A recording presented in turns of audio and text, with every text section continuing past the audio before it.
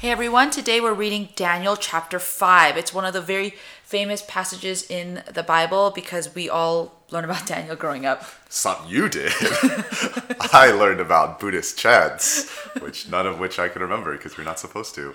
But one of the things that you will see that you remember maybe in this, there are a lot of phrases that we still use in our modern language today, and I think it's really fun sometimes to see that. On a side note, like verse 6, the knees knocking together. Later, you have been weighed and found wanting. The Bible has greatly influenced our literature.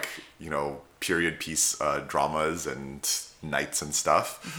But yeah, we see basically in Babylon, in the place of captivity, when they're really, other than Ezekiel's prophecy, there's not a lot of evidence that they're going to ever go back, that they're ever going to be the kingdom that they were before. And yet God is going to come and basically do these crazy miracles. Which he predicted. And I want you to also think maybe historically, right, that, a lot of the great miracles that we even teach our kids about in Sunday school, the fiery furnace, Daniel and the lion's den, here the writing on the wall, these crazy miracles, they're happening in the most hopeless of places. It's true.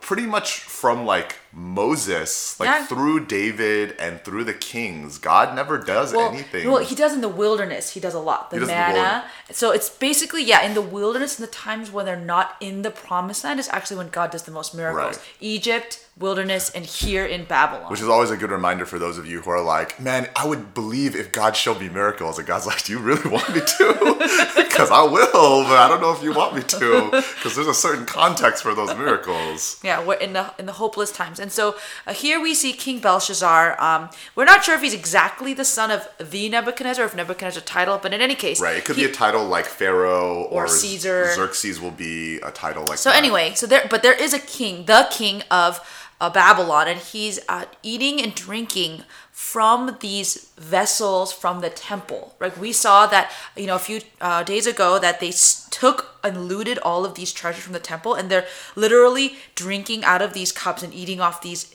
holy things and worshiping other gods. So you can just imagine God pissed.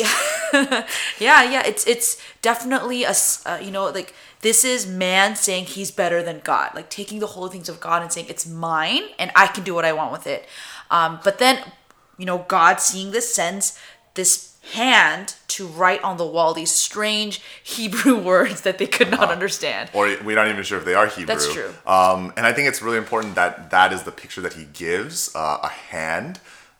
It's what is the economics term? The invisible hand. Right? This is the true invisible hand. And one of the things that you realize why Belshazzar is alarmed, because if there's a hand, there's a body, yes, right? Connected to the hand. And he's freaking out because he's like, whatever this is, right? Whatever God this is, right? Is in my room.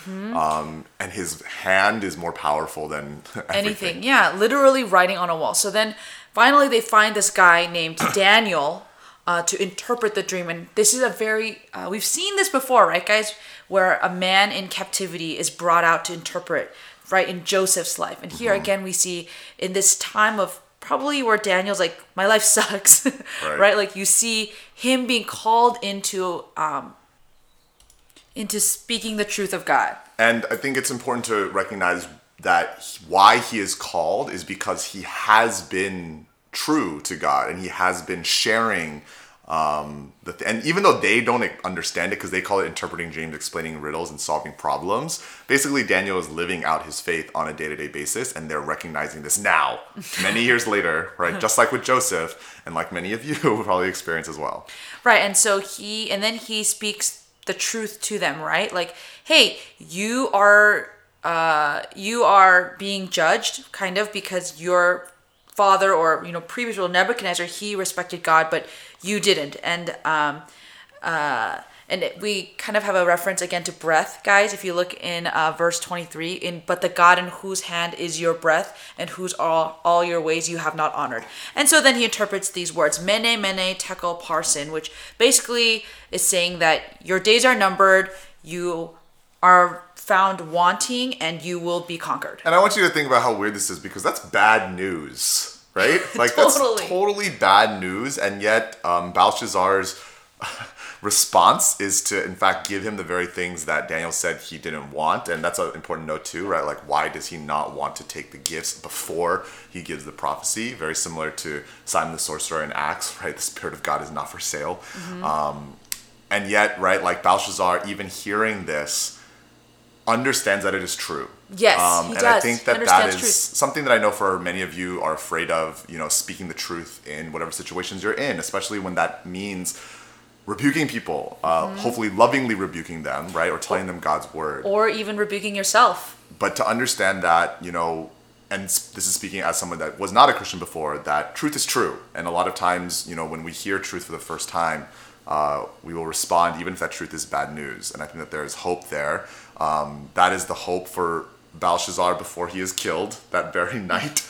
Yeah. Which I think, you never know, right? Like, was the reason he was killed because of this prophecy? Or was God trying to give him this prophecy the night before he was killed to give him that opportunity? We don't to believe? know. We don't know. I can't say one way or the other, but I think it's something that's great to ponder about. And then Darius the Mede, right, as we saw yesterday, In Isaiah 13. he receives the kingdom, and now Persia is about to take center stage. And Persia is where we see like Daniel in the lion's den. So just for your benefit to know kind of where that falls. So one more day, guys. I'm so excited.